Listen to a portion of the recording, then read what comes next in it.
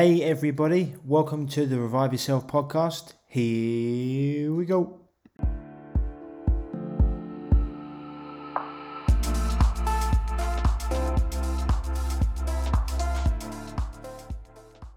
So guys and girls, welcome back to the show. As always, this episode is sponsored by www.reviveyourself.co, my website where you can find so many articles about health and healing, as well as other links to different podcast episodes.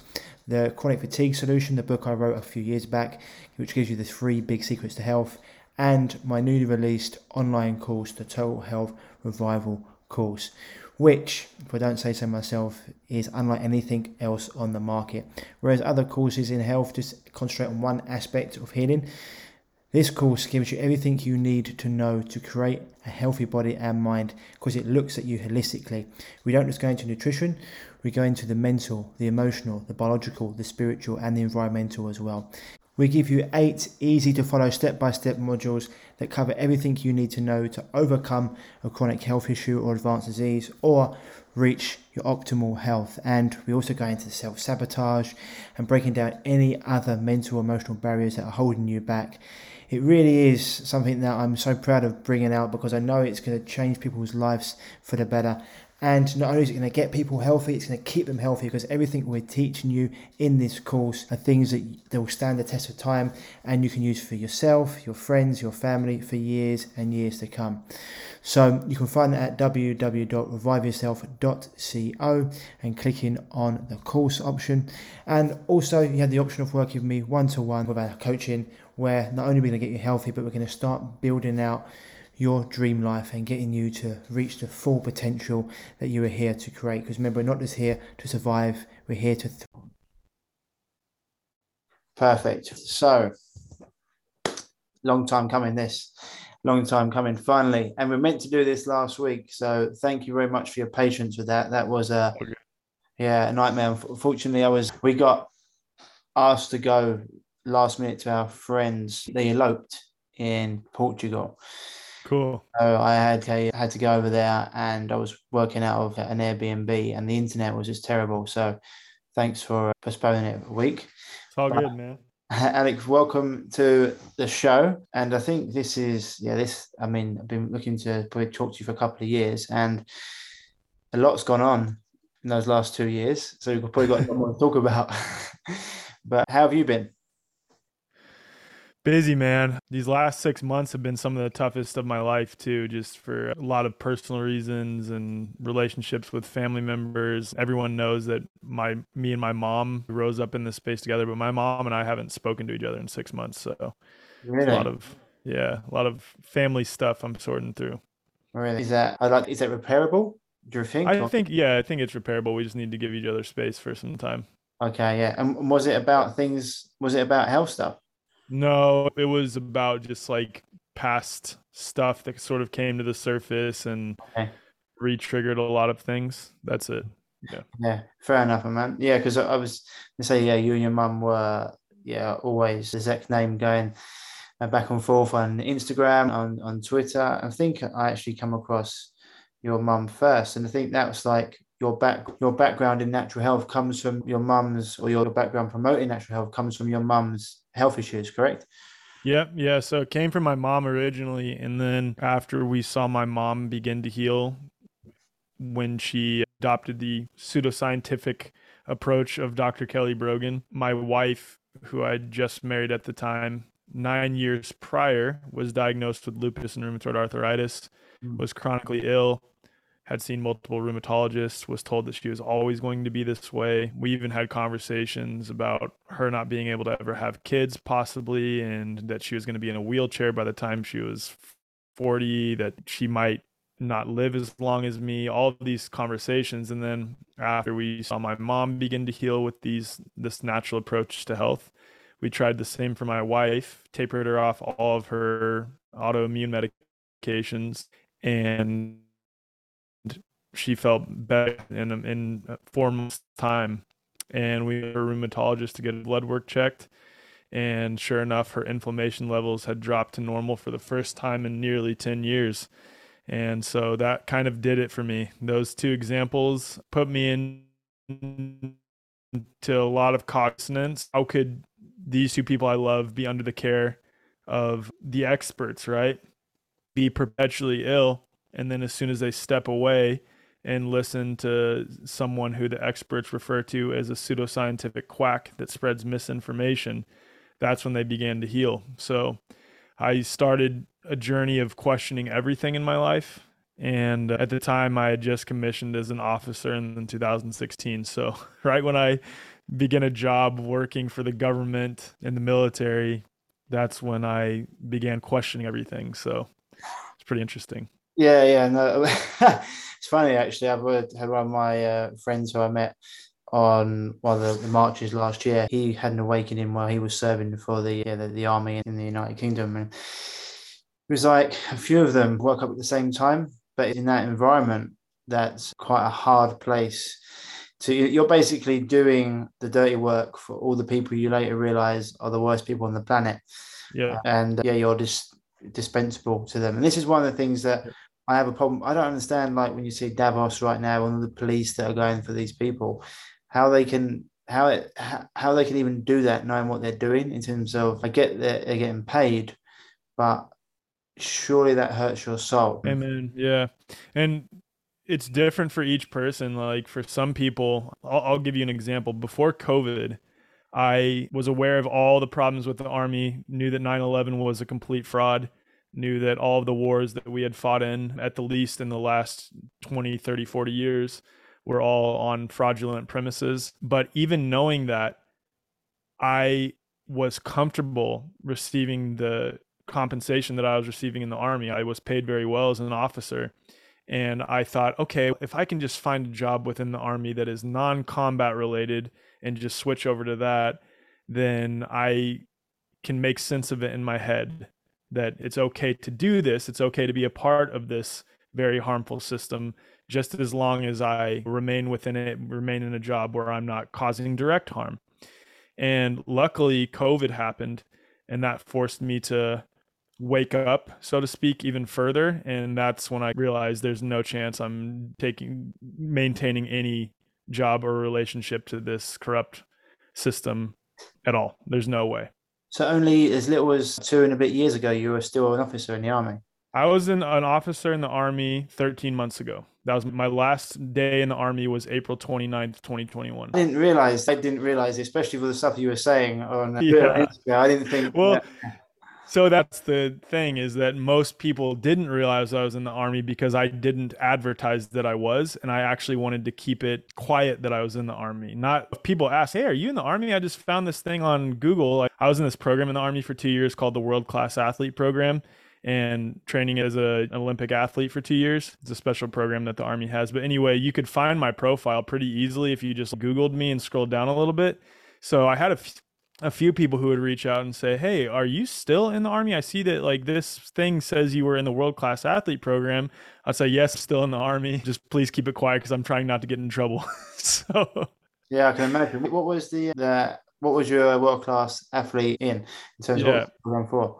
So I played team handball, the Okay. U.S. national team. Yeah, I did that for 2 years for the 2020 Olympic qualification period, but we lost in the Pan American Games to Argentina and Chile. So Right. as soon as you're no longer in contention for the Olympics, no matter what sport you're in, then it's right back to a normal job in the army. So as soon as we lost, I was right back to a normal job. But being in that program also, again, prior to COVID, afforded me an opportunity to do a lot more internal work because I didn't have to wear a uniform. I literally trained as an athlete for 2 years straight, played professionally in Germany for a little bit, and that was my job.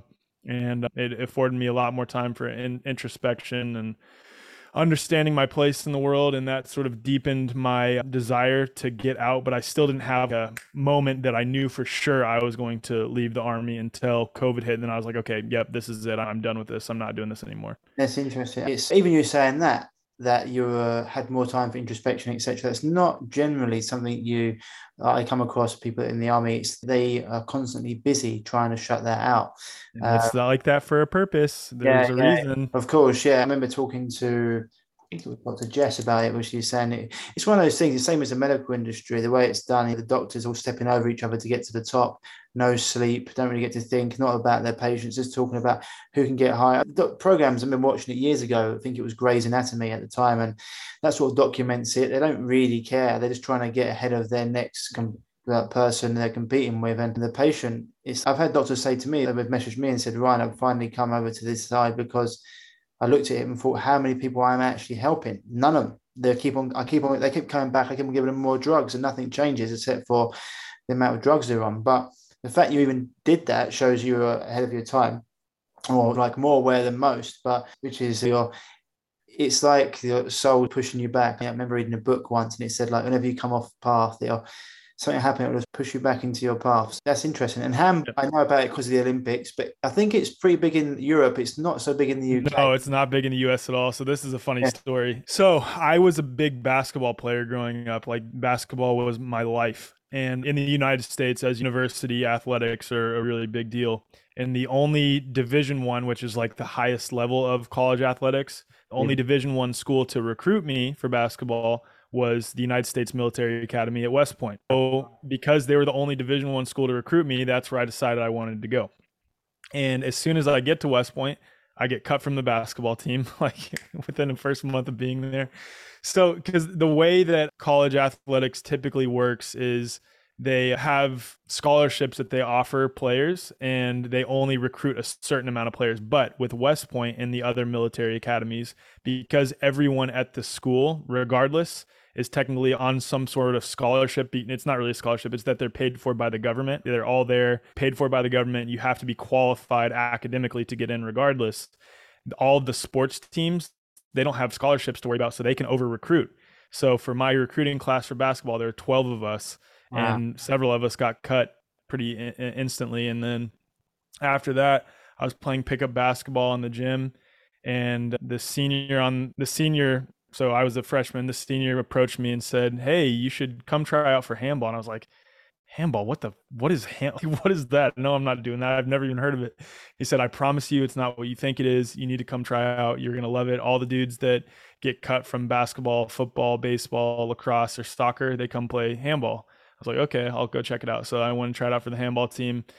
Liked it. There's a bunch of athletic dudes who came from other sports, didn't really know what they were doing playing this sport, but I got good enough my junior year to where a U.S. national team coach saw me play and asked me to be on the U.S. national team. And I said, "I can't. I have to be in the Army. That's not possible." And he said, "No, it is possible. There's a program in the Army called the World Class Athlete Program, where if you're on a U.S. national team for any of the Olympic sports, you do that full time for Olympic qualification period." So after I commissioned in 2016 as an officer, I spent 6 months at Fort Sill, Oklahoma, doing field artillery training, a year at Fort Riley, Kansas. Never had to deploy or anything like that. Just did a lot of garrison time, which means just time at the home station doing training. I did do field artillery training, but never went to combat. And then after that year, I applied to the World Class Athlete Program, got in, did that for 2 years, and then went back for an additional year to do another field artillery school. And that's when COVID happened, and I knew I was getting out of the Army, so I got out as quick as I could. Oh, interesting. No, I've seen. I know it's quite athletic, Campbell. I've seen of it. It's like football with your hands, basically. Correct. It's just it's exactly like football or like soccer with your hands, or water polo on land, or you could say it's like basketball, except for there's a goal on the ground with a goalie instead of a hoop in the air. But you need to be able to run fast, jump high. You need to be very aggressive. You need to be able to hit on defense. Oh, it's contact, is it? Oh, yeah. You can hand check on defense. You can wrap people up. You're just not supposed to take them to the ground, but it happens quite a bit. Yeah, of course. Yeah, but men in any situation like that, it happens. It's like when you're trying to play. I used to play rugby, like basically professionally, and whenever we used to train, it'd be like I was just doing touch grab. That lasts about 2 seconds before everyone starts hitting the head out of each other. I was friends with a lot of rugby guys. There's West Point, the university I went to, has a really big rugby program too. So a lot of my best friends were rugby players. They're tough guys. Yeah, West Point's even for someone from the UK, you know about West Point. It's quite a famous place. But that's interesting. So you were getting out. When you had to get out of that, Alex, is it were you contracted to a certain amount of time? Like, could you just say, I'm quitting and I'm leaving? Or so the way it works after you commission as an officer and from West Point is you have to serve a minimum of 5 years active duty to essentially pay back your tuition for being at the university, because it is, again, in normie land, it is a high quality education, a lot of it high quality indoctrination. But I am appreciative of many aspects of West Point in hindsight. I think when I got out of the army after serving my minimum of 5 years, I threw all of it away. Like you probably saw, I was growing my hair out super long, and I like had a big beard, and I was just like, F the army. And I still think that the army is an extremely corrupt organization, but with all of the bad parts of the army, I threw out some of the good things. And I'm in reflecting now, realizing that there was a lot of positive things that I was taught at West Point. I was taught how to persevere through really tough situations. I was taught critical thinking skills, which is ironic because somehow the majority of my classmates and other people who graduate from West Point have succumbed to this lack of critical thinking. I was taught morals, which is ironic as well, given what the army does. Morals and ethics are slightly different, but I'll let you carry on. Yeah, exactly. But there's just many positive things I was taught, and I majored in systems engineering. That's the degree that I got.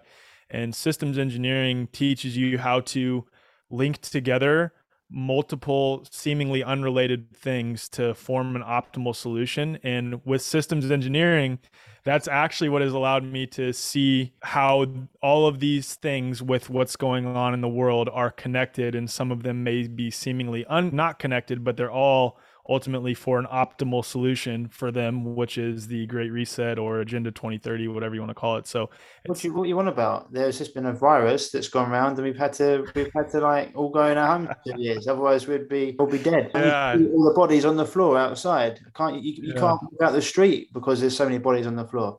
I don't know what you're on about, Alex. You're just in that case.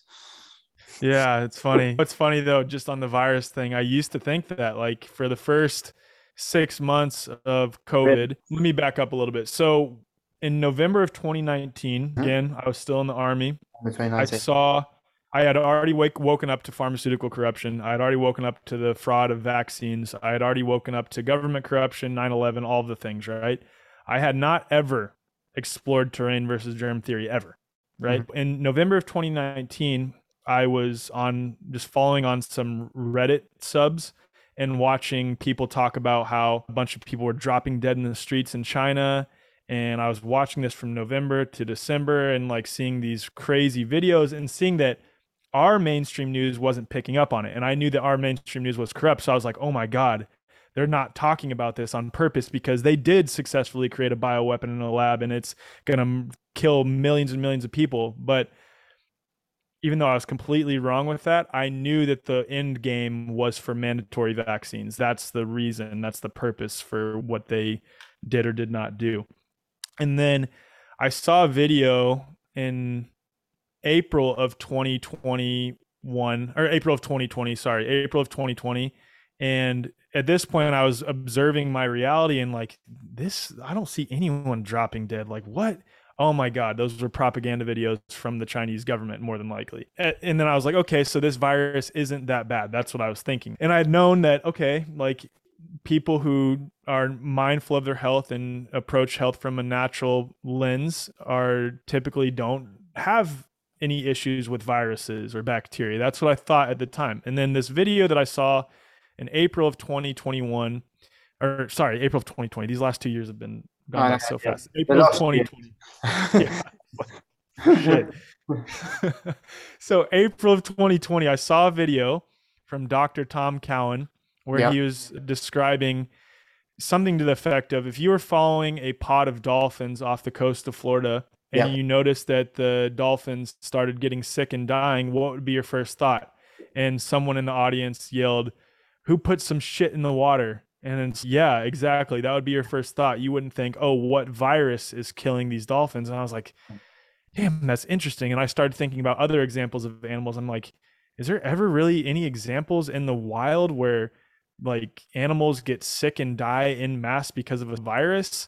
And I was thinking, and there's some examples that popped up and I started looking into them. I'm like, really, it's that those animals were starved of their food, or their habitat was destroyed, or there was a toxic chemical leak that was put there because of human beings. I'm like, I couldn't really find one example where animals were dying in mass for reasons that you couldn't equate to something aside from a virus, right? So I was like, there's always other issues at play here, like they're being starved or they're being poisoned. Is it really a virus? And I started looking into it a little bit more. I'm still pretty undecided, especially when I heard someone, I think it was someone responded to me on Twitter, there's no such thing as viruses. I was like, that sounds like the dumbest shit I've ever heard in my life. But I'm an open guy. So I said, fuck it, let's go look. Let's see if there's any validity to this. And I started exploring pretty heavily. I had Dr. Count on my podcast, and I would start talking about how SARS-CoV-2 had never been isolated or proven to exist. Only that one, though, not knowing that it applied to all other viruses. And I would just spout out, just regurgitate what I hear from other people, but I never actually explored it myself, which is ironic because I was maybe not as much at the time, but now I'm so big on people sharing their authentic perspective, but really exploring a topic for themselves to where they know it in and out and they can actually argue it. Because if not, then they're just regurgitating what they've heard from someone else. And that's what I was doing, because I would talk about that on Twitter and elsewhere, and people would say, well, here's a paper where it says they've been isolated. And I would be like, oh shit, I don't know how to read this. Maybe I'm wrong. Oh my God, Dr. Cowan, look at this. And I had sent Dr. Cowan a few studies, and he would always highlight exactly where it was like the process for which they isolate a virus was completely pseudoscientific. And after a while, he finally said, Alec, you are smart enough to figure this out yourself. You can do it. You figure it out. You learn the material, you read all these things, and you determine whether they've properly isolated on any of these. So I did. And I learned the ins and outs of the methodology for which virologists isolate, or so-called isolate, viruses. And I have come to the conclusion now that there is absolutely no science backing any aspect of virology. And that applies for every single virus, and no virus in history has ever been proven to exist or proven to cause disease, which can be a pretty shocking statement for some people to hear, but I can back that up with tons of logic and evidence. No, this is something that even so, backing it up, I'd always known, been doing this for a long time. I don't know when it was your mum and your wife who went through that. 2016. 2016. So I've been doing this been in this world for 13 years. So it's wow. Yeah, because I went for my own illness. That's why for 5 years, the medical industry almost destroyed me. And I learned the hard way, found my first mentor. He opened my eyes up to a world I didn't know existed. And once again, you pull on that thread and you're like, oh, food, oh, chemicals, oh, world. And everything they say is bullshit. Oh, and you got to be careful with that, because you don't want to, because yeah, you've got to have critical thinking and still think, you don't want to think everything's bullshit. But when all they do is propagate bullshit and nonsense, and they have a track record for it, then it's laughable, like this nonsense they're trying to put out now. And it's like you've got to be basically brain dead to believe anything they come out with now. It's just everything they say. But I've always had so from my own illness, I knew like germ theory versus terrain theory. Louis Pasteur, even on his deathbed, said the germ is nothing, the terrain is everything. And even with that, though, I used to, before this, still had the idea of protozoa, funguses, bacteria, and viruses all being a similar thing. It wasn't, even though I had looked into the work of like Andreas von der Planet and a few other people that mentioned about viruses being solvents, etc., or the body actually creating them, because it's really interesting. Because even though I'd read things like that, I'd still been in the world of certain biological medicines, even energy medicines, that look at viruses in a certain way, which is for me thinking that they're just naming something completely wrong as a virus rather than actually a specific whatever cellular debris. That's cellular purely debris. What I call it, cellular debris. Cellular debris. So it gets really interesting when it comes to people, because people, it's like I always say to people, okay, simple one to say to people, why don't antibiotics work on a virus? And they're like, well, because it's not bacteria. I'm saying, well, what is bacteria that a virus isn't? It's alive. Bacteria is alive. Viruses don't have a nucleus. They don't respire. They are not alive. And so how can something that's not alive find its way across or whatever, and it can't, it's not alive. So this is on a simple basis, right? And so this is, even for me, when I dug into that, I come across Dr. Cowan's video with the dolphins and more things, and I was like, this is interesting. I looked more into Andreas von der Planet's work, looked more into Stefan Lanker's work, who talked about the measles virus, which I'm sure you did, and even recently he's come out and said having a degree in biology is like having a degree in unicorn. It is. Like mythology, yeah.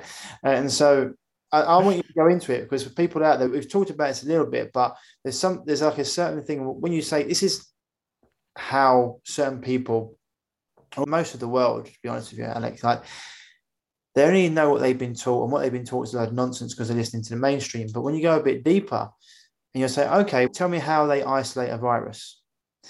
And they're like, I don't know. I'm like, I do. I can break it down for you if you want. But go, you seen as your, because this is, I've looked through and you've got your website, Health Freedom for Humanity, which I want to get into later.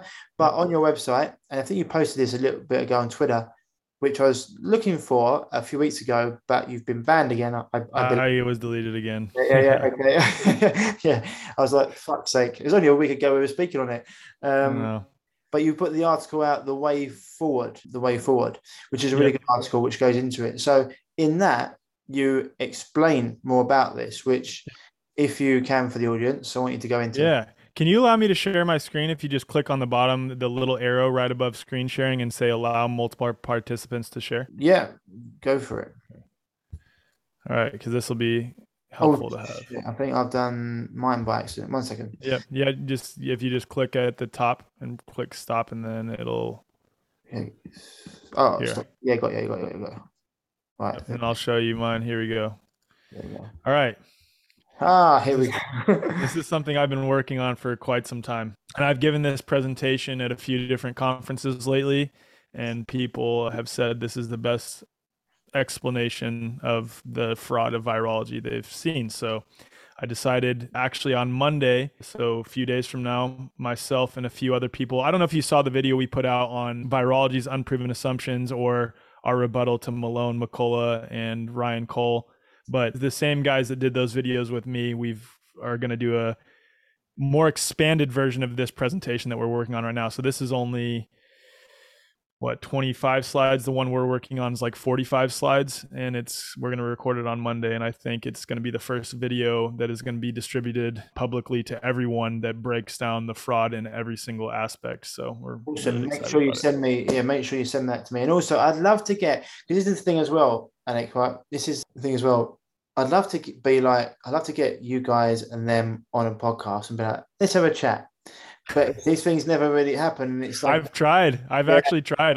I've no problem sharing this publicly. So before I start on this, I tried to set up a debate between a virologist who's published. I'll not share his name just for amity's sake. And then also, let's say, an expert on this side of the spectrum. And we had an initial conversation for roughly 45 minutes. And the virologist assumed that our argument was that, yes, we believe these particles exist, that we acknowledge they exist, but we're simply saying that they're not pathogenic. And when he understood really what we are arguing, that you have no proof that these particles exist in nature, that you're making a lot of assumptions in your isolation methods, that your isolation methods are completely pseudoscientific and do not strictly adhere to the scientific method, it was clear that him and as well as many other virologists probably have just never been taught to question their initial premise or their protocol for which they, quote, isolate viruses. Just like any of us who are taught anything in school, taught to accept something as fact, we would never go against that. We like doctors, as an example, have been taught to question that vaccines are safe and effective. So they would never think to question that initial premise, right? Same thing with virologists. And so we gave it a month for him to review some of the material that we sent him, and he sent some papers that our side had already seen multiple times, and we highlighted where the papers did not prove the existence of viruses by strictly following a scientific method. And we were trying to establish debate parameters 2 weeks prior to the debate taking place. And we said that the parameters would be each participant has to send any material they'd be arguing a week prior to. He agreed to that. Both sides agreed. But when we said that the debate question would be, do the Vero cell culture isolation methods and the in silico genomic sequencing prove the existence of SARS-CoV-2?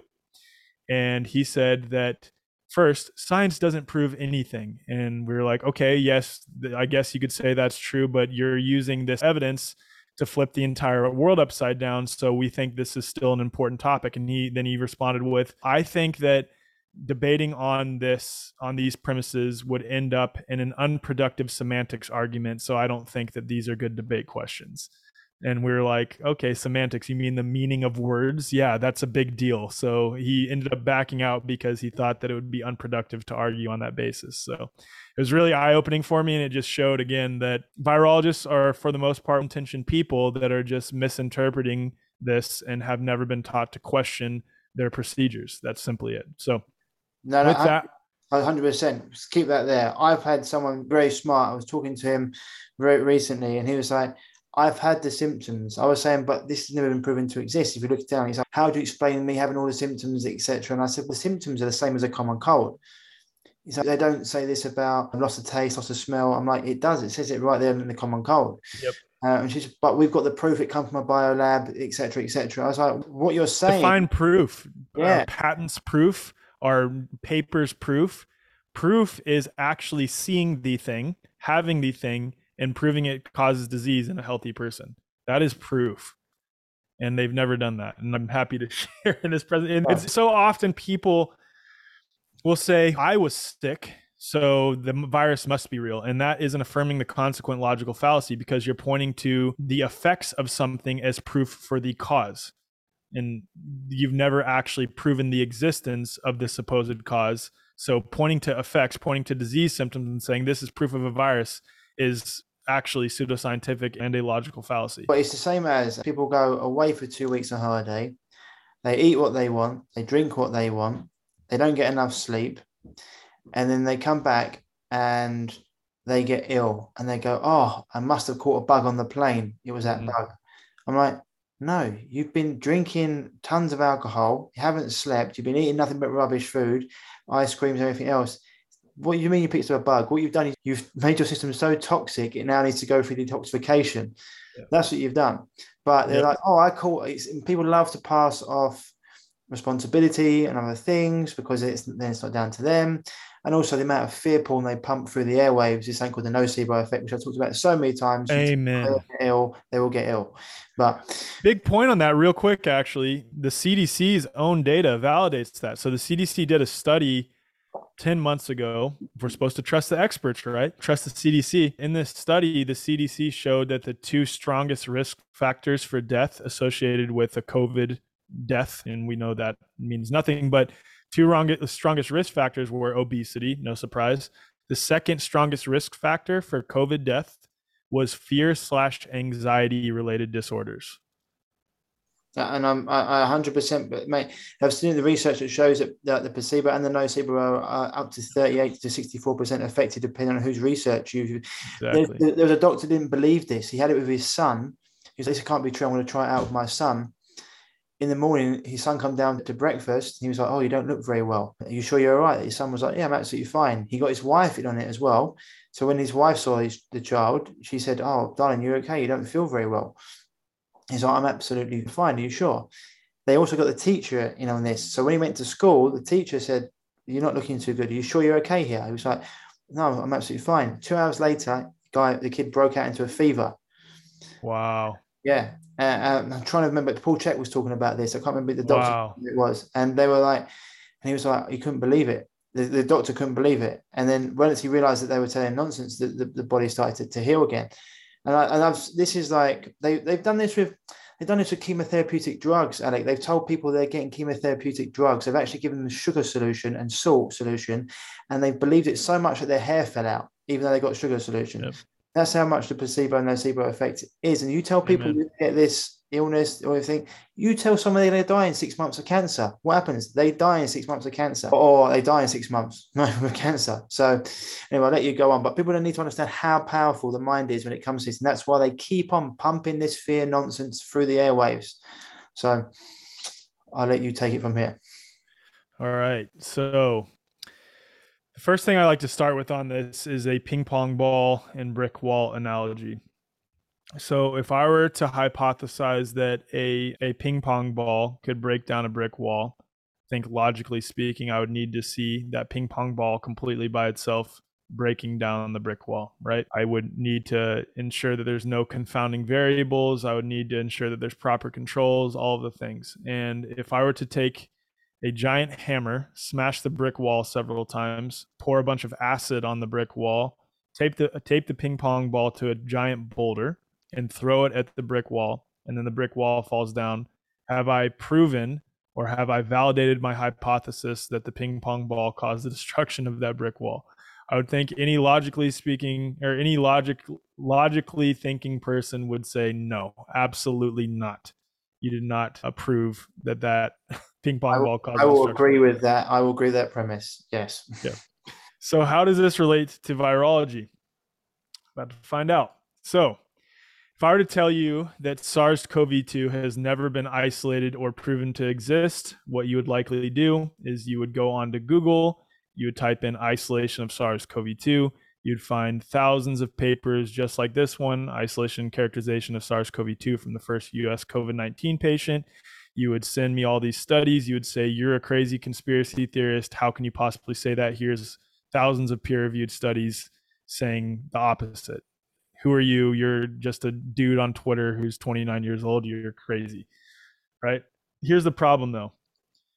Here's from Webster's dictionary what the term isolate means: to separate from another substance so as to obtain in a pure or free state. Now let's revisit that same exact study, isolation of SARS-CoV-2. This is the same study that was on 2 slides ago. And here's the methods section of that study. And as you see here, highlighted E6, minimal essential medium, trypsinized, resuspended, and Delbecco's modified essential medium, penicillin, streptomycin, amphotericin B, observed for cytopathic effect, also 10% fetal bovine serum. So there's a bunch of substances. In scientific language, it's hard to determine exactly what they're saying, but this is essentially what's happening. So in the methods section of that paper, they have taken a sample of snot. They have put this sample of snot on a monkey kidney cell alongside fetal bovine or fetal calf serum, minimal nutrient medium, and any one or more of the following antibiotics and antimycotics, depending on the paper: amphotericin B, gentamicin, penicillin, streptomycin. They also add trypsin, and then the cell experiences what is called a cytopathic effect after all of these substances have been added to the culture. Experiences that cytopathic effect, which essentially is the cell is breaking down into a bunch of fragments. They prepare those fragments for electron microscopy, and an electron micrograph image is produced, and they point to the particles in those electron micrographs and say, these are viruses. So here's the problem with that whole procedure. Before they introduce the sputum, the snot from a sick person who, yes, has symptoms of disease, is experiencing symptoms, they take the snot from that person or other fluids, sometimes blood, sometimes semen, or something else, and they put it on the culture alongside all of those other substances without ever first validating that there is a virus inside that snot. They just assume, they presuppose, there is a virus inside these fluids. We're putting this on the culture alongside all of these other things. They also presuppose that the virus produces the effects on the culture, meaning that they assume that none of the other substances, the amphotericin, the gentamicin, trypsin, fetal bovine serum, minimal nutrient medium, which means they're essentially giving the cell the minimal amount of nutrients to keep it viable, right? They assume that none of those other things have the effect on the culture, and they assume that it must be the virus that they assume, but never validate, is inside the fluids of a sick person that they put on the culture. And every single electron micrograph image, so this image to the right that so many of us have seen all these images, like, how could you possibly say that, Alec? Like, I've seen so many images just like that of what they're saying is SARS-CoV-2, or really, for the matter, you could insert any other virus there. You could say images of measles virus, you could say images of Ebola, whatever else.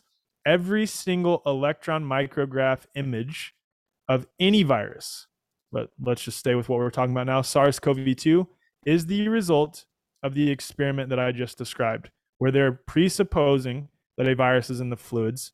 They add those fluids to the culture alongside all these other substances, assuming that they don't have an effect on the culture whatsoever. Culture breaks down into a bunch of fragments. They say that those fragments are viruses, and that's what these electron micrograph images are. Here's a quote from a virologist, Stefan Lanka. In every single photograph of a virus, you'll find that it's from a cell culture. never from the blood, never from the saliva, never from the semen, never from another liquid of the body, not from a human, not from an animal, not from a plant. Every single one is the result of the experiment that I've just described. And so it begs the question, why? Why are we isolating viruses this way when we actually have the technology to properly isolate and purify a virus directly from the fluids of a sick person? You would take snot from a sick person, run it through a filter, which would separate particles of known size. And of course, because we've never actually proven that viruses exist in nature, we would have to run this experiment thousands of times over because you have no idea if these particles do exist, what size they actually are. Because again, we're going off of what they've discovered them to be based on the results of the culture, which is simply a byproduct of the cell culture process that I've described earlier. So for the sake of the argument though, viruses, according to virologists, are known to be 50 nanometers to 140 nanometers in size. So you would simply run them through a filter that separates particles of known size out, where you would have a filtrate that only has particles of known size. You would then put that filtrate inside a density gradient centrifuge, which separates particles by density. So then you would have particles of known size and known density inside a solution. And then you would take that and you would characterize it under a microscope. Probably would want to avoid an electron microscope for reasons that I'll share later. But there's a lot of problems with electron microscopy. But however, you could take that substance and then expose it to a healthy person and see if it replicates symptoms of disease. And then you would have proven that these things exist and that they cause disease in a healthy person. And this has never, ever been done.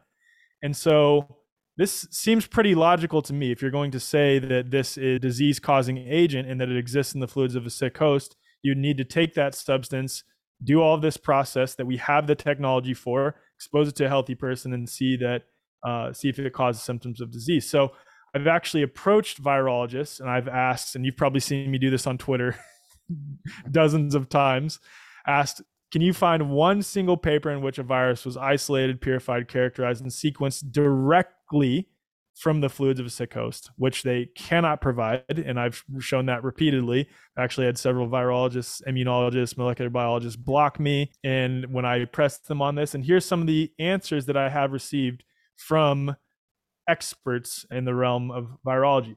Yep. 1, the virus is too weak to isolate or purify directly from the fluids. Okay, you say that a virus is too weak to isolate or purify directly from the fluids on one hand. That's what virologists say. On the other hand, you say that a virus travels freely through the air, lands on a surface, survives on a surface for upwards of 2 to 3 days, makes it to a body, makes it all the way to a cell, breaks into the cell, hijacks the cell's machinery, and begins a replication process that overwhelms the body and then is expelled out and repeats the same process over and over again. So you say that it's too weak to isolate or purify on one hand, but then it does all these other things on the other hand, and it does that while, just as you mentioned earlier, Ryan, being completely non-living. It has no conscious action. So somehow it's doing all of these things and it's strong enough to do all of these things, but it's too weak to isolate or purify directly from the fluids. That doesn't make much sense. The second one is there's not enough virus present in the fluids to isolate or purify it. And actually, this is what Dr. Robert Malone said, and we made a response video to some of his claims. There's not enough. That was the one that Cowan and Kaufman had on. Yeah, I think he said, and they kept on saying, what if you took 10 people's, what if you took 100 people? Yeah. Yep. So go ahead. Yeah. So yeah, to your point, so all three of this response and now this response, I have heard from people directly that I've challenged. This one previously, though, I had heard Cowan and Kaufman told me, and I watched, I think, Mike Adams interview them. And they explained that they approached a virologist. It's funny because that must be the thing that they all say. There's not enough virus present inside the fluids to isolate or purify it. And so this is, again, something that Dr. Robert Malone said in the video, and I made a response video with a few of my friends to that video, essentially saying, how can you say on one hand that there's enough virus inside the fluids of a sick person for it to cause disease in a healthy person, right? That it's being expelled out, that this is a disease-causing particle. What then is a, quote, high viral load, right? If there's not enough virus present in the fluids to isolate or purify it, how is it possibly a disease-causing agent that is in the fluids? And then to your point on what Cowan and Kaufman have said, they asked the virologist, okay, If you took fluids from 10 people who were sick with the same symptoms and run it through a filter and then through a density gradient centrifuge, would there be enough virus in the fluids of 10 people? They said, nope. Okay, what about 100 people? Nope. 1,000 people? Nope. 10,000 people. And the virologists just stopped talking. So it's just absurd. Then the third one is a virus needs a host in order to replicate. So that's why we use a cell culture. Okay, let's think about this logically again. Why would you need to take a substance that you say contains a bunch of pathogenic disease causing particles? Why would you need to take that snot from a sick person and then put it and mix it with a bunch of other substances in order to generate more of it? Why is there not enough present inside that snot of a sick person if that snot of a sick person is enough to cause an entire other person to succumb to symptoms of disease and in many cases supposedly die? How is it possible? Why do you need to put it on a cell culture if there's enough of it present inside the fluids to cause disease in another person supposedly? It doesn't make any sense. No. And then it's just no sense whatsoever. Go ahead. None. Number 4. Then another piece on the third, and this applies really to number 1 and 2 as well, is how can you possibly assign characteristics to something that you have first never proven to exist? This is akin to saying that, let me give an example. Here, this is a fun one to give on unicorns. Okay, I live in a ranching community in, let's say, West Texas. And this community is known to have a bunch of ranches with horses on it. And suddenly one night, or we wake up one morning in our community, in our neighborhood, all of our lawns have been trampled. And we found horse hair, or we found hair in the lawns. We found hoof prints in the lawns. And we look at all of that and we say, oh my goodness, this must mean that there is a nocturnal flying unicorn that lands at night, or an entire herd of them that lands at night and tramples all of our lawns. That's essentially what they're saying here with virology. They have never first proven that this flying unicorn exists, and they're just assuming that all of these effects that are happening are the result of the flying unicorns without ever validating that there's a flying unicorn, and while also completely ignoring that they live in a freaking ranching community and that there are horses nearby, and it may just be that someone lets out the horses at night to trample the lawns. It's the same thing. We have poisons all around us at all times. We're assuming that it is this thing that we have never proven to exist, and completely ignore all the other many things that are making us sick, which I'll get into later. So then number 4, this is my favorite response I've gotten. This is the most frequent one. You're not a virologist. You don't get to determine what isolation is. Or you're a crazy conspiracy theorist. Where's your lab time? This and that, which that's an appeal to authority or an ad hominem mixed into one. And that's what I find more often than not, is that they argue with logical fallacies when they cannot actually. I've heard that, mate. It's not what you specialize in. I specialize in health. I'm not an oncologist, but I've helped people overcome cancer. I'm not a rheumatologist, but I've helped people overcome arthritis and you name it. So I don't care what your title is. It's like, I've got eyes, I've got a brain, I can read stuff, I can look. Exactly. And that's unfortunately what people, as you said, people like to appeal to authority. But you're not a virologist. You don't get to determine what isolation is. Well, actually, I'm not determining what isolation is. The dictionary is determining what isolation is. Yep. And we're just trying to keep by those standards, because otherwise you keep on changing what the fucking standards are, then we don't know what's going on. You can't keep moving the goalposts. What is isolation? Yep. And and I'll get into that in a little bit too, on that. Not only are they not meeting the commonly known definition of isolation, they're literally not adhering to the scientific method. And I can share that. And I've actually shifted my asking of virologists. I asked them to provide me one single virology paper that strictly adheres to the scientific method with proper controls and a properly assigned independent variable before proceeding with experimentation.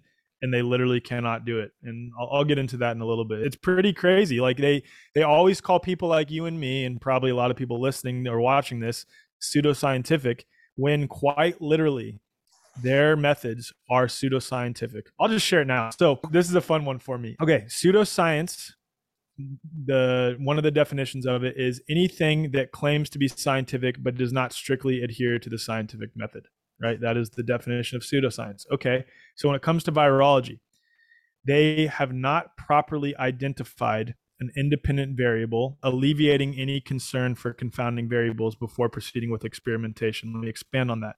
So in this case, the independent variable, the thing you think based on your hypothesis has the effect or produces the effect, the dependent variable, is virus, right? That is the independent variable.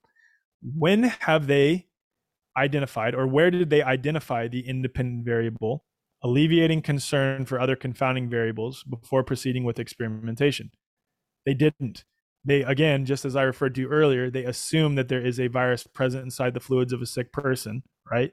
And even inside those fluids, even if you do run it through a filter, which they often do, there are going to be many confounding variables. There's going to be food particles, red blood cells, white blood cells, proteins, other toxins. There's going to be many other things inside the fluids of a sick person, right? They put that on a culture alongside many other substances, fetal bovine serum, Tobacco's modified eagle medium, minimal nutrient medium, trypsin, amphotericin B, gentamicin, all these other substances. They're putting this thing, or this substance, this fluid that they presuppose contains a virus on the culture alongside those things. And then boop, it produces their so-called independent variable, or it produces an effect, really, the cytopathic effect. And then they assume that it was caused by the independent variable, which they never first validated. So that is pseudoscientific, literally, because it's not following the scientific method. And then further, they don't conduct proper control experiments either. So their methods are literally pseudoscientific. Right. It's all of everything they do is pseudoscientific, apart from when it comes to it, it's like you get, it's hilarious. If I eat a peanut and I get an allergic reaction to it, people know that, oh, that peanut caused that reaction. But when it comes to vaccines, you inject someone with it, they die or they get palsy or whatever. It wasn't the vaccination, the wind changed direction. And so they just like the goalpost whenever it suits them. It's just craziness. It's pseudoscience at its highest. It's the last remaining. It's a cult. It's a cult. And yeah, they I think it was John Enders. I think you might even get. Well, isn't that what they've inverted the meaning of literally everything? Yeah. Was it? I was say John Enders in 1954. He was the one who's come up with this, and he's like, if we don't carry on this myth, we're all going to have to become plumbers or something, because this is complete nonsense. Yeah. And so most people don't even know. I actually get into John Enders' paper in this. Yeah, let's go for it. Sorry, mate. It's just because there's certain things you can just tail off on, because you don't get to determine what isolation is. You get to determine everything, do you? And then you just get to determine the answers as well. And even when things don't make sense, I'll just go along with it because you're the authority. It's like, not for me. Exactly. Yeah. And that's the problem with, I would have said previously, Western culture, but it's not just Western culture. It's the entire world, is that we've been indoctrinated through the public school system, through our upbringing, through schooling, through even higher education and university, to just outsource to experts when we can't understand something. Like, oh, I can't understand that. This doesn't make any fucking sense to me. I just must not understand it, and the experts just must know. And the reality is, more often than not, when it doesn't make sense, when you have tried to deliberate in your head and break down the process by which they're doing things, when it doesn't make sense, it's because it doesn't fucking make sense. Yeah, 100%. 100%. It's not because the expert knows better than you. It's because okay, so some of the other substances added to the culture. Fetal bovine serum. This is important when it applies to the genomic sequencing of the virus, because this is a paper published in Nature in 2016. And essentially what this paper talks about is that fetal bovine serum is a rich source of RNA that interferes with any downstream analysis. So the way they do the genomic sequencing for this virus, because there is fetal bovine serum included in the culture, they can't possibly know whether the fetal bovine serum is being in those RNA fragments that they're then stranding together in this alignment process to say that there is a new virus and here's the new viral genome. So that's the first thing. Then all these other substances that are added to the culture. Trypsin. So trypsin's added to the culture. Trypsin, go ahead. No, I was just going to say, this is just, it just shows, I know where you're going with this, but yeah, for people out there, this is crazy. Trypsin breaks down proteins, continuing the process of digestion that began in the stomach. You're like, what do you think that's going to do to yeah, especially, okay, if they're saying that a virus, this is what they say, that it's a strand of RNA or DNA wrapped in a protein coating. So wouldn't you think that trypsin, if we're assuming that these particles exist, Would trypsin, which breaks down proteins, not have an effect on the morphological structure of these particles? I would think so. And they're assuming, again, that this has no effect on the process whatsoever. Another one, amphotericin B, and this is a big one. Amphotericin B and gentamicin are used in virtually every one or two of these are used in virtually every isolation paper. And amphotericin B, and this is something that I found on Google. It's this quick Google search, side effects of amphotericin B. Tubular damage is a well-known problem associated with amphotericin B, but acute renal failure is the most serious complication, and this is why this matters. Remember, in this cell culture isolation process, what type of cell culture are they using? They're using a monkey kidney cell. Amphotericin B is put on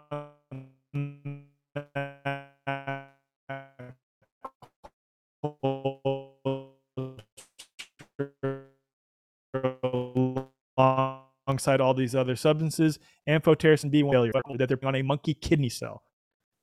Another one, gentamicin. One of the most common side effects of gentamicin is kidney damage. Again, they're putting gentamicin on a monkey kidney cell and assuming it has no effect whatsoever.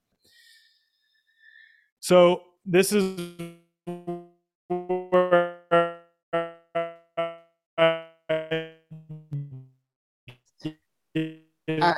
Alec, I'm just getting some. Alec, man.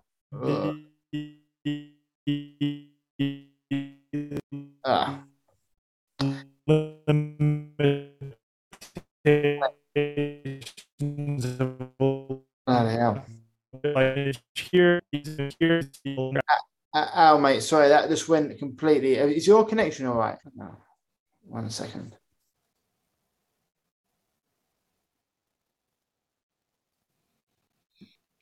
Al, can you hear me? Good now? Yeah, it's good now. Yeah, I'm good now. I've just got you, just as you went back onto that thing. Yeah, sure, it's all right now. For some reason, it was just on that last slide. I can pick where I left off. Yeah, go for it. That one? It was the. What was the last thing? I'll just restart this whole slide so you can edit it. You can edit it and just go straight from here. This one. Yeah, I'll restart this whole slide to make it easier for you to edit. Perfect. Go for it. Cool. So other substances that are added to the culture, trypsin. So trypsin breaks down proteins, continuing the process of digestion. Remember that what they say, what they're, again, assume, this is all based on assumption that a virus is a strand of RNA or DNA wrapped in a protein coating, right? So if trypsin is added to the culture, and if we're assuming that these particles exist, which again, to be clear, they have never been proven to exist, but if we're assuming that they do, wouldn't trypsin have an effect on these particles, on these viral particles, given that they are wrapped in a protein coating? Something to consider, and that's added to the culture alongside amphotericin B or gentamicin. Amphotericin B, and this is both of amphotericin B and gentamicin, these are really key to, to discuss here, because remember, what we're talking about is their use in a cell culture, which means that they're being placed on a monkey kidney cell, a vero cell culture, a kidney cell. Amphotericin B and gentamicin, two common side effects with them, amphotericin B is acute renal failure, is one of the most serious complications. And for gentamicin, kidney damage. So these are easy to find on Google. You just type in side effects of amphotericin B or gentamicin, and it discusses kidney damage and acute renal failure. Wouldn't you think that if these substances are being placed on a monkey kidney cell alongside all of these substances, that they're likely going to have a detrimental effect to that monkey kidney cell, given that they cause acute renal failure and kidney damage in human beings? Probably, right? Yeah, probably. It's just crazy that no one with these scientists that are meant to be super smart, they're so smart that they can't even see this. It's just crazy. No, it's crazy. And this is where I like to talk about the limitations of electron microscopy. Again, remember, every electron micrograph image that you've ever seen of SARS-CoV-2 or any virus for that matter comes as a result of this process, right? And these are more electron micrograph images of the cytopathic effect, which again, the cytopathic effect is when the cell breaks down into a bunch of fragments, right? These are said to be electron micrograph images of SARS-CoV-2. This as well. And here's the issue with electron microscopy. And this is from a biologist by the name of when a tissue is prepared for electron microscopy, An animal is killed, the tissue is excised, it is fixed or frozen, it is embedded, it is sectioned, it is rehydrated, it is stained, it is mounted, it is radiated by light or bombarded by electron beams. Do you think if I were to take you, Ryan, in your natural state and do all of those things to you, that you would look like yourself? What? I would think not. Fixed, frozen, embedded, sectioned, rehydrated, stained, mounted, radiated, bombarded by electron beams. It might have some sort of effect. It's just crazy. Exactly. So that's the issue, is we don't even know that these electron micrograph images are producing anything that resembles what these alleged substances look like in their natural state. And that's without even bringing in the context of that we're adding all of these things, all of these substances to this culture, and then assuming that the virus caused that, assuming that the particles that result afterwards are viruses, then we prepare them for electron microscopy, again, via all these processes. And then we say, these particles in these images, those are viruses. It's absurd. It's just like you said, the highest level of pseudoscience. And here's the issue as well. So there's a slight problem with even calling any of these particles viruses, and here's why. This is an article, a peer-reviewed study that was published in Kidney 360. It's titled "Appearances Can Be Deceiving: Viral-like Inclusions in COVID-19 Negative Renal Biopsies by Electron Microscopy." So in negative renal biopsies, both pre-COVID era negative renal biopsies, and then also COVID era negative renal biopsies in people who were negative for SARS-CoV-2 or for COVID via probably a PCR test, which is pseudoscientific in and of itself. But the point is, these images had morphologically indistinguishable particles from what virologists refer to as SARS-CoV-2, and they were in people who were negative for COVID and also in people pre-COVID era. And they're indistinguishable from the particles that virologists say are SARS-CoV-2. And also another important point to note here is that these were negative renal biopsies. So again, they were kidney biopsies. Again, going back to the monkey kidney cell that is being used in this process. So maybe there's something to do with kidneys here that they just produce the same they can produce the same effect over and over again.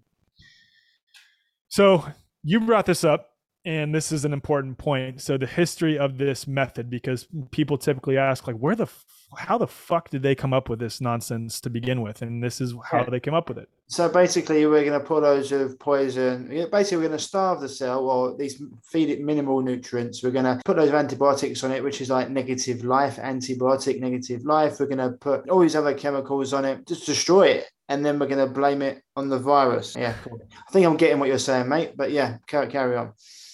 Exactly.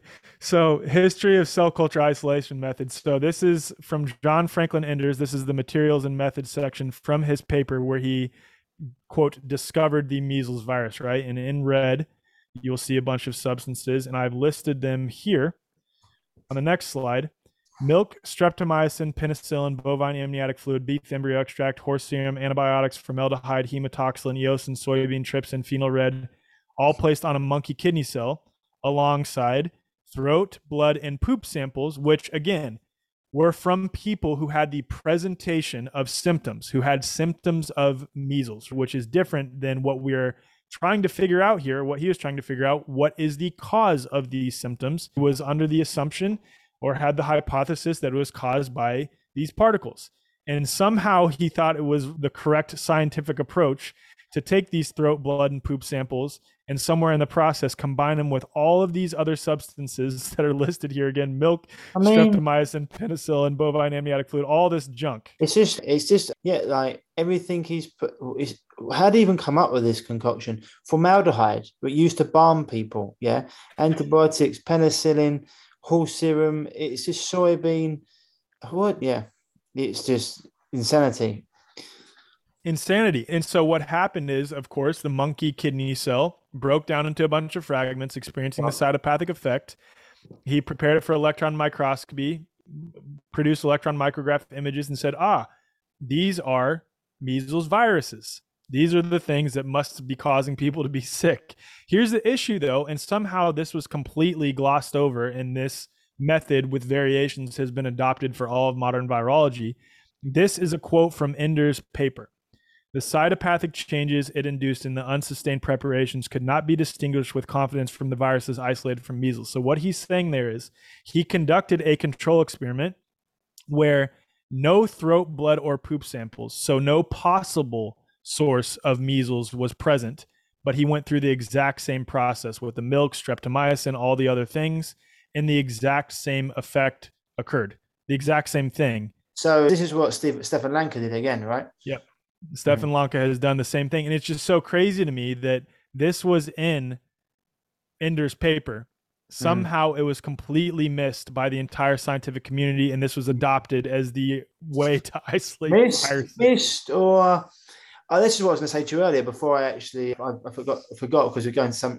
This is awesome, mate. But it's like Rupert Sheldrake's got a book out there called The Science Delusion. And we were telling before about how people, you probably know about it, and people say, well, this comes, I can't quite work it out. Maybe I must not be clever enough. He said, no, there's some things that he says, I think there's 10 things he goes through in the book, which even though the science can't explain it, and they just say, well, that's just the way it is. Is it just the way it is, or is it a load of bullshit? And so this for people to understand that Enders here has got a cell that has no virus in it, quote unquote, and he's got a cell that has the virus in it, quote unquote, and he's done the same things to both of them. And what happened to both of the cells was indistinguishable. So they both broke down, and because that's what happens when you put poison and starve things. Like, imagine putting all of these substances in on a cell that is already isolated from the rest of a complex physical, emotional, spiritual, chemical, energetic, electrical, biological being, and doing all these things to it and thinking that it's not having any effect. And it must be the virus that I've never even proven to exist inside the throat, blood, or poop samples that is causing all these things to happen. It's absurd. Well, absurd. Yeah. And so back to the ping pong ball brick wall analogy. I'm sure most people can understand now what I'm referring to here, but even this analogy is probably not the best one, because in the ping pong ball brick wall analogy, ping pong ball is actually there. Yeah, the ping pong ball is actually there. We know it's there. With a virus, we're just assuming that it's there. It'd be like we are assuming that the ping pong ball is present, and we do all these things, and then the result is the brick wall breaking down. We say, there must have been a ping pong ball attached to this, and that must be what caused all this to happen. It's nonsense. It's all nonsense. Yeah. So obviously riddled with fallacious reasoning. I don't need to go over that again. Okay, but then now you get into Stefan Lanka's control experiment. So Stefan Lanka essentially did exactly what John Franklin Enders did in the 1950s with the control experiment, except he did it in the modern era with COVID. So in each of these vertical columns is different substances added to the culture, right? Gosh dang, I don't know what keeps doing that. Sorry. And along the rows, it's electron micrograph images on day 1, and then also electron micrograph images on day 5.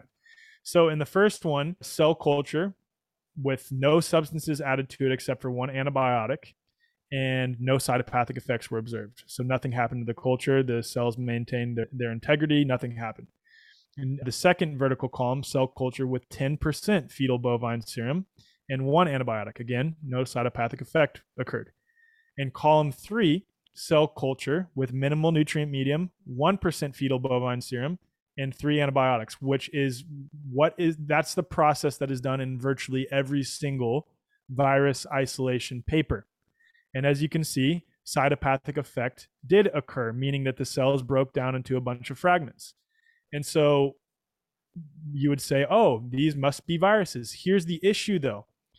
There was no fluids from a sick person added to the culture whatsoever. It was only minimal nutrient medium, 1% fetal calf serum, 3 antibiotics. Again, the exact same process that they use for nearly every viral isolation paper. No fluids from a sick person present, and the cells still experience the cytopathic effect, breaking down to a bunch of fragments that virologists typically say are viruses. And so in vertical column 4, a cell culture, all the same substances that were added in the previous one that experienced the cytopathic effect. Again, the 1% fetal calf serum, minimal nutrient medium, 3 antibiotics, but also in this case, yeast RNA was added. And the reason for yeast RNA being added was to take the place of any possible, quote, virus RNA that could be present from the fluids of a sick person. And the reason that this was added was to show that the genomic sequencing process for viruses is completely pseudoscientific and baseless as well. Because what Stefan Lanka showed is that just by adding yeast RNA to the culture and then presenting the results through the PCR process, I think running it between 35 and 40 cycles, he was able to reconstruct 98% of the SARS-CoV-2 genome without any virus present whatsoever. And again, that applies to all the quote variants, because the way that they discovered or found the first genome of SARS-CoV-2 was this. They took 49 patients who they deemed to be sick with a new disease. They took one sample from each of those patients, did not filter it, did not centrifuge it, just took this sample of snot that contains so many substances, again, RNA, DNA, bacteria, fungi, toxins, proteins, red blood cells, white blood cells, food particles, so many things inside a sample of snot. They extracted every single fragment of RNA they could from that snot. They threw out any long strand of RNA, any RNA strand that was over 150 base pairs, they threw it out. And again, the context there is that longer strand of RNA would represent a more complete organism. They threw all those out. They ended up with 56.5 million fragments of RNA. They put it into this alignment process, this genomic sequencing alignment process that essentially strands these fragments of RNA together, templated against SARS-CoV-1, which they, quote, isolated via the same methods. They generated 1 million possible new, quote, sequences of a new virus, templating it together, right, by extracting all these fragments of RNA. And they found it to be 80% similar to SARS-CoV-1. And out of those 1 million possibilities, they arbitrarily voted on the longest one and said, this is a new genome of a new virus. We're referring to it as SARS-CoV-2. So how did they find the variants? They repeated the same process, except that it was templated against this SARS-CoV-2 genome this time. So they would do the same process, get a sample of snot, or take the results of the cell culture, again, referring back to fetal bovine serum being added to the culture, take the results of the cell culture, strand it together inside this computer program, find that it's 98, 99% similar, and say, this is a variant of SARS-CoV-2. We're calling this the Lambda variant. We're calling this the Delta variant, the Mu variant, whatever variant. That's how they come up with this. And what Stefan Lanka has showed that without any sample of snot present whatsoever, just by adding yeast RNA to the culture, you can do the exact same process and get essentially the same exact thing, showing that this genomic sequencing process is completely nonsense. It's so we've known for long how corrupt it is, but it's just like, it's mind-boggling just how it's just like they're coming up with this absolute nonsense to perpetuate nonsense. So they almost have to make these things do what they do just so they have like a theory to show the public, because most public won't understand what they're even looking at. And so they're like, we do all this stuff to it. We're scientists. Right. And where's the science? Yeah, where is the actual science? You keep saying that you're a scientist. Well, are you doing actual science? And I would argue not. And then just one last piece to this, and I still have 45 minutes, so I don't know how long you want to go on this, but just one minor piece, and this is important, is people say, okay, yeah, I can see that there's fraud occurring here and that viruses have never been proven to exist, but I can't deny that 2 or more people get sick in the same space and that there has to be some form of contagion. And that's where I like to share this. So when it comes to contagion, this is one of several experiments that have been conducted disproving that disease is transmitted via fluids of a sick person. So what was done here, this was during the Spanish flu from 1918 through 1919, and 100 volunteers from the Navy were chosen who had no history of influenza. They were exposed via various methods to people who were sick or to fluids from people who were sick, like injected with blood from influenza patients, swabbed with or inoculated with mixtures from mucus secretions taken from the mouth, nose, and throat of influenza patients, exposed to patients in an influenza ward, had them shake hands with the patients, open mouth cough into their face, breathe directly into their face. And the results were none of the volunteers in these experiments developed influenza. And this was during the Spanish flu, which is said to be the most contagious, deadly disease ever. Exactly. Wasn't Spanish, And wasn't flu. Same as polio, which wasn't a virus. exactly. Yeah. Exactly. And I don't need to belabor this point, but that wasn't the only example.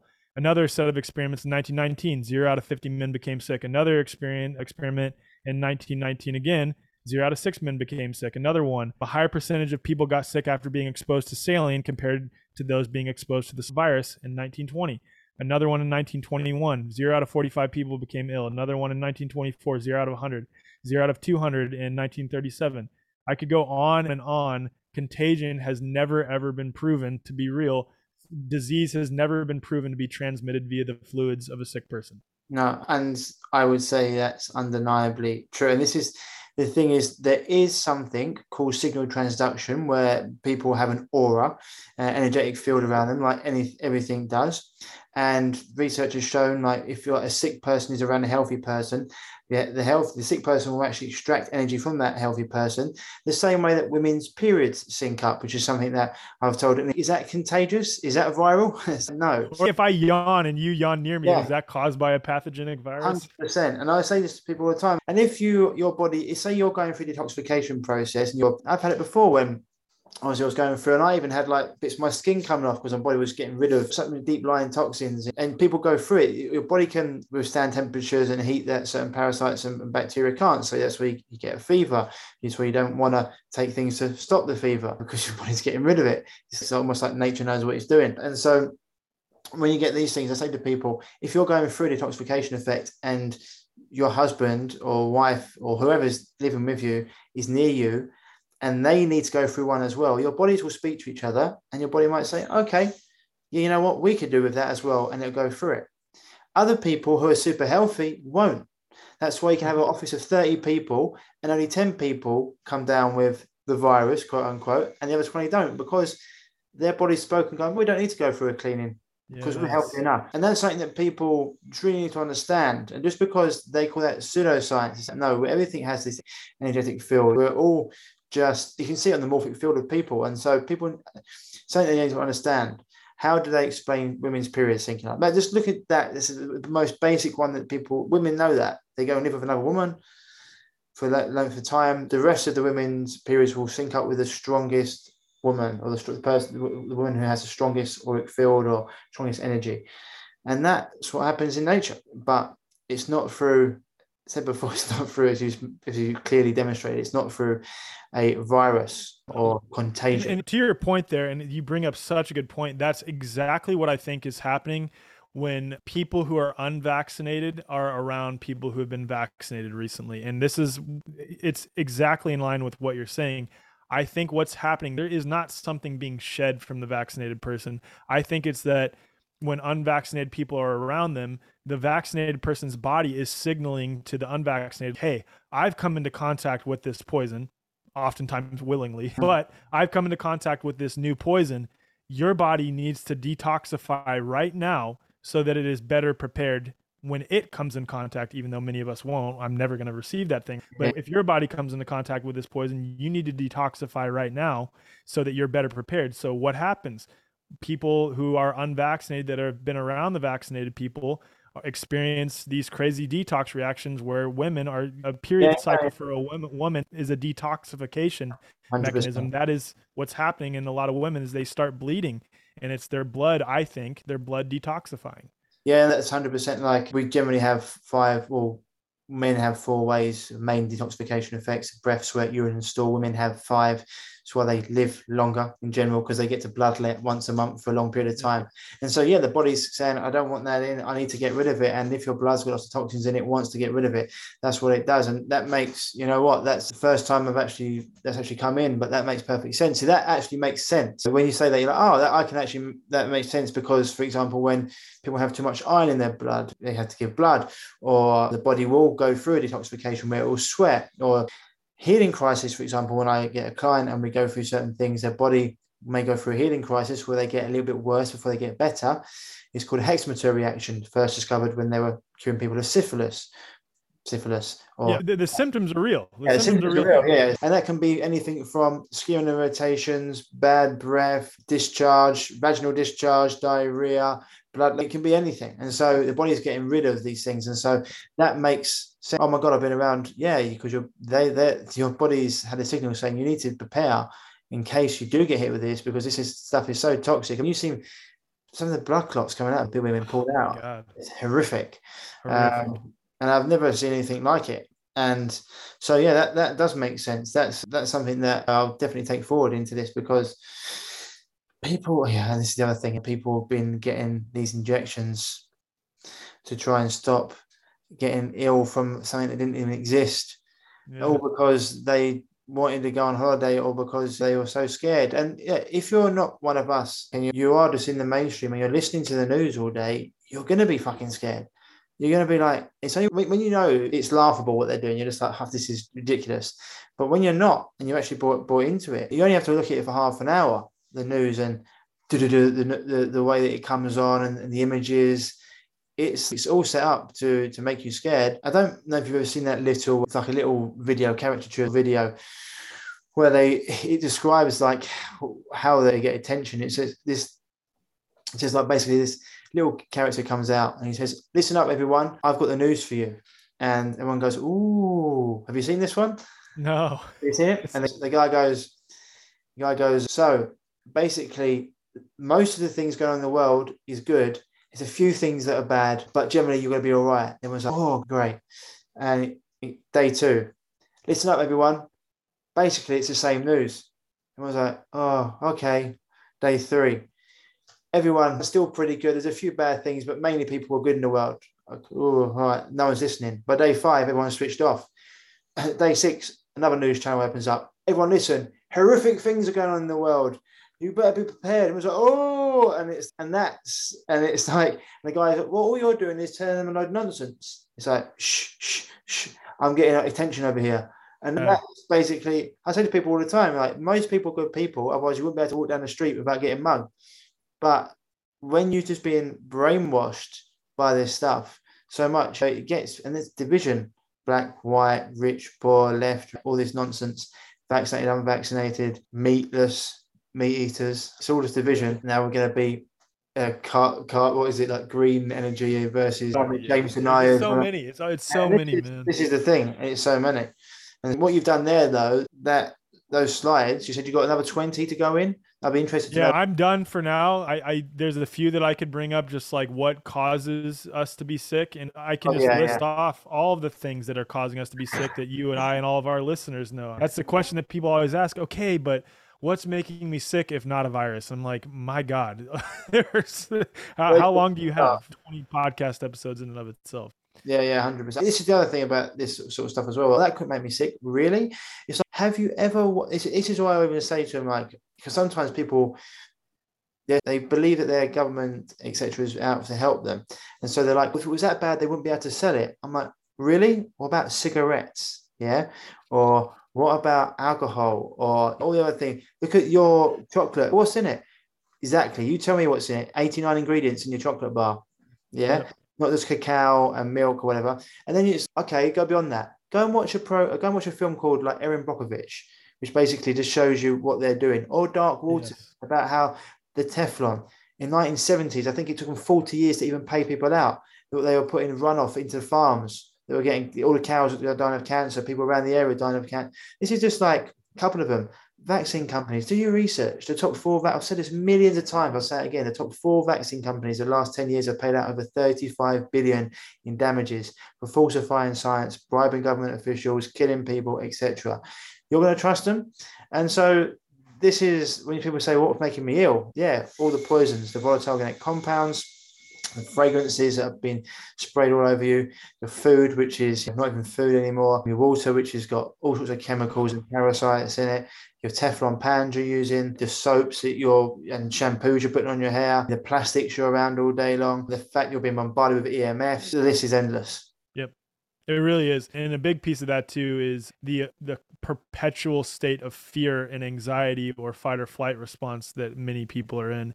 Just like you said, the nocebo effect, even just the belief that I'm going to be sick, or even if you're not believing that you're going to be sick, but you're constantly stressed out, you're constantly in fight or flight, that is going to produce symptoms of disease without question. And research shows nowadays that most 75% of people people are in fight or flight 75% of the time, which is obviously the body's never going to heal, rest, or recover. And the body summates stress is what people need to understand. The body summates stress. So it doesn't matter if it's coming from your finances, your relationship, your work, whatever it is. You could be eating the best food in the world and meditating and doing everything. But if you're going to work and you hate your job, that's a very toxic place to be. And not just mention the virus, they put out fear about the food supply and about the economy and about all these things. So people walking around going, oh my God, how am I going to survive? And that's exactly where they want you to be, because when you're in survival, you're not in your human brain. You're just thinking about survival, or you're just literally, you can be easily manipulated because all you want to do is survive. And that's where they want you. And one of the things I actually wanted to ask you, actually, Alec, was you said you've given up, you quit your job or your job in the military. For people out there, I always say, because all this is going on, and one of my superpowers is knowing all this stuff and not letting it affect me. I know it all. I like to be informed so I can do what's necessary. I go and live in my life. But some people, that it's very hard for them. So I always say, if it's too hard, just concentrate on, put your energy into all the positive things, because that's going to. And one of the things, it's 2022. People say, oh, I need a job. But it's 2022. There's all many ways to earn an income online. And for yourself, you had a government wage. What did you do in terms of? So I mean, I got out of the Army, and I will say it took me 6 months to build Health Freedom for Humanity to the point that it was actually receiving enough recurring donations, because we're a nonprofit, that we're receiving enough recurring donations to where I could take a salary. So I started Health Freedom for Humanity while I was still in the Army. I got out of the Army, and for 6 months, I was not receiving any income, but I was so set on making this organization profitable and helping the world with this organization that I now earn a salary as the director of Health Freedom for Humanity as of November. So awesome. That's how I'm making money. And so for people out there, what is Health Freedom for Humanity, and how do they get involved? Yeah, so Health Freedom for Humanity is a nonprofit whose mission is to educate, empower, and unite people for all walks of life under one common purpose: the reclamation and defense of health freedom. So we're really focused on education, empowerment, and uniting people. And we define health freedom in two ways. One is obviously the right to choose what is best for your own health without coercion or force. But the second one, which we hold to be equally important, maybe if not even more important, the right to know and access what produces and maintains mind, body, spirit wellness. Because if you're so focused on like your choice to be able to not choose vaccines, not choose masking, which is fundamentally your right, regardless of what anyone else says, and we educate people on that. We educate people on common law principles and some natural law principles, and help them understand that it is their consent.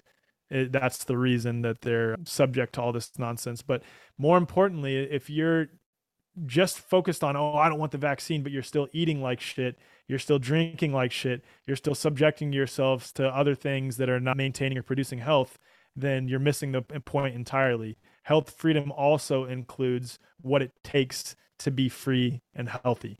So we're educating and empowering people on that. And so on the uniting piece, we have 19 chapters in the United States, and we're growing as fast as we can. We only have 3 people that work for our organization full time, so it's a process. But we also have chapters in 3 other countries, 1 in the UK, 1 in Canada, and then 1 in Australia. So we're growing as fast as we can. And who is the guy who's in the UK? I'll send you afterwards. I don't know if she'd want me to share, but I'll send it to you afterwards. Okay. But if you go to my website, if you go to our website, healthfreedomforhumanity.org, and then click chapters, it'll show you the list of chapters, and you can click UK, and it'll give you the contact info for. Cool. And so with it, so it's basically, is it educating people for free? Is that what it is? Yeah, it's educating people for free as of now. And what we're developing right now that will launch in August is Health Freedom for Humanity membership platform. And all that it requires to be a member is a recurring donation, either a monthly donation or an annual donation to be a member. And there's a lot of really cool stuff that we're working on to help provide solutions in real time for people who are trying to disconnect from the system. Awesome, man. I'd be interested in getting involved with you, really, if that was. I would love that, dude. I would love it. Yeah, because I put so much content out all the time for free anyway, so it really make much difference. But it'd be great. I'm gonna be, because a bit. My girlfriend's now she lives in California, so I'm going to be back and forth to the States anyway. And so maybe even hit you up. Whereabouts? You in Texas? I'm moving to Texas in 2 weeks, so I'll be just north of Austin, Texas. Oh, nice. Yeah, And whereabouts are you now? Kansas. Kansas City. Yeah. Yeah. Okay. Yeah. I haven't been to Kansas, but I want to check out Texas this year actually because yeah, loads of people I know have moved there. But the thing is, my girlfriend's in California. And I was always like, oh, California. I used to love California. It's one of my favorite places. And I was like, I don't really like want to go there because of what's going on. And she's, you know what? She's like, I live in Huntington Beach. It's the OC. The OC is super conservative. They're like, don't LA my OC. She said it didn't even shut down throughout any of it. And so and I was like, okay. And we went there and I was like, yeah, I'm fine with this. And another thing you're going to say here, what we're going to say before, Tom Barnett talks about this. When you like walk around with an energy of, I don't really care what they say. I've not even been like, it doesn't bother me wherever they do anything. I work online. I'm not going to be taxed by them. I don't really care. So wherever I am, I'm like, okay. It just doesn't even bother me. Exactly. And that's the thing that so many people in the like health freedom movement don't get, that is really frustrating to me, is that freedom, you don't need to go petition outside or protest outside the government building or ask them for your freedom back. I don't like that you have control over me. I don't want it anymore. They have control over you because you acknowledged that they have control over you. If you say you don't have any freaking control over me, I don't even acknowledge your authority, I'm going to live my life and be the authority over my own life, and I don't care what you do. This would end like that if everyone adopted that same approach. 100%. This is something I did a short little video on this morning because someone put on Twitter, yeah, oh, PCR tests, lockdowns, and social distancing are coming back. And I was like, it never was here for me. Like, Exactly. for 2 years, I was going around, I was on planes, I was going here, then everywhere. People were like, you can't fly because of, I was like, I've just flown to Greece and back twice, and Ibiza, and I flew to America. Not America, I flew to Mexico and back 3 times. What do you mean you can't fly? Oh, it's hassle. It's just, it doesn't apply. It's like, I just do what I need to do and just go across. And humans, I always say to people, because I want to leave them with a message of like hope, I say, first of all, humans have always found a way. No matter what happens, they've always found a way. Second of all, when I did this 2 years ago, I was one of about 5 nutcases on the planet who knew this was all nonsense, and people thought I was crazy. Now, most people realize this is all nonsense, especially this new thing that they're trying to bring out. I'm not believing this crap. And so now they're strength in numbers. So no matter what they do, I said it only like this whole global pandemic tree that they brought out where they've taken away everyone's government's rights and the WHO has say what they do, but only in the case of a pandemic. But the WHO get to tell you when it's a pandemic and for how long. So yeah, I've never listened to them to begin with, so it doesn't really matter what they say. Oh, it's pandemic. Oh, cool. Not for me. And that's what I want to try to say to people. Like, yeah, you just in California, I was like, there's so much to do here. What are they going to do? Stop me from going in the woods? Good luck. Exactly. And I like the fact about the OC as well. They were like super conservative. They're out on the beach in Huntington. I was like, yep, that's where I'd be. Like, apparently everyone was on the beach. And I was like, okay, I can deal with that. And LA, if everyone's complying, I must be like, I wouldn't be there. So yeah, you won't go there. You just don't give it your energy. Like, it's really that simple. Yeah, it's that simple. And that's why everyone's going to Texas. Texas and Florida. Exactly. I actually used to make fun of people who moved to Texas, and now I'm moving to Texas. So that happens a lot in life. So it does. You're like, no, never. And then it happens. But no, mate. So you're going just outside Austin. Have you been before? Have you checked it out? Yeah, I have a lot of friends who live in Austin. A lot of my really close friends who think similarly to you and I. So I'm really excited to be there. And then my wife's family, her sister lives there, and they have 6 kids. I have 2 kids, so we're going to live 4 minutes away from them. They'll be able to play all the time. And my sister actually lives in Texas as well. Oh, awesome, mate. So there's lots to look forward to. Lots to be busy, and lots to look forward to. Mate, it's been an absolute pleasure talking to you, Alec, mate. It's been great. It's been a long time coming, but I think it's been a hell of a conversation. And hopefully next time, what I'm planning on doing actually is trying to bring these interviews face to face. So yeah, I'm going to try and be doing that. So this is my next thing for this year. The rest of the year is like trying to do that. So just jumping on a plane. Come visit me in Texas, man. We can get it done. That'd be awesome. Brilliant, mate. Thanks. Anything else you want to add? What's the website for Health Freedom for Humanity? Yeah, so it's healthfreedomforhumanity.org, and I would say follow me on Instagram or Twitter, but I keep getting deleted from both of those. Even with the So disguises, you keep even getting. with the disguises, yeah, it's nuts. So follow me on Telegram. That's probably the best way to keep in touch with me. And that's t.me/ the way, and forward is spelled FWRD. So if you just type in on your browser t.me/ the way forward, again, forward is spelled FWRD, you can find me there. That's where I'm most active. Perfect. And then any other, you said any other the websites for any of the other information like the, where's this video going to go at the presentation? Where will that be? Will that be? Oh yeah, that's going to be distributed via like 8 to 10 channels because there's 5 of us who are doing it together, so it's going to be distributed everywhere. So I'll be sure to send that to you once we release it. Awesome, my man. And I'll get it out to my audience. Alex, it's been an absolute pleasure. Have a great rest of the day and I'll speak to you soon, man. Thanks, brother. Thanks for having me, Ryan. So, guys and girls, we come to the end of another quality episode, and I just love getting this information out to you.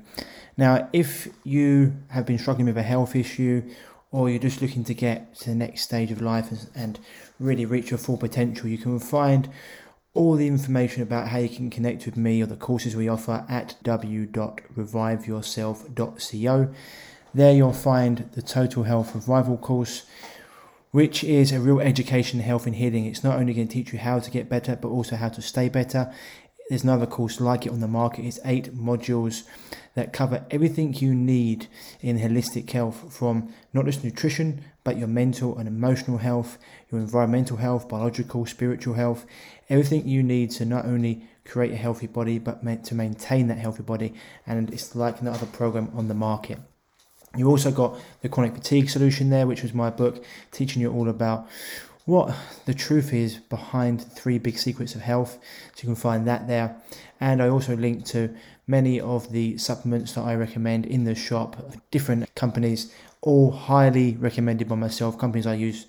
And keep your eyes out for Kaizen, which is coming very soon. That's going to be the best whey protein on the market that can be used for a whole plethora of reasons, whether it's athletic recovery, whether it's as a baby formula, whether it's to increase your energy or to detoxify the body.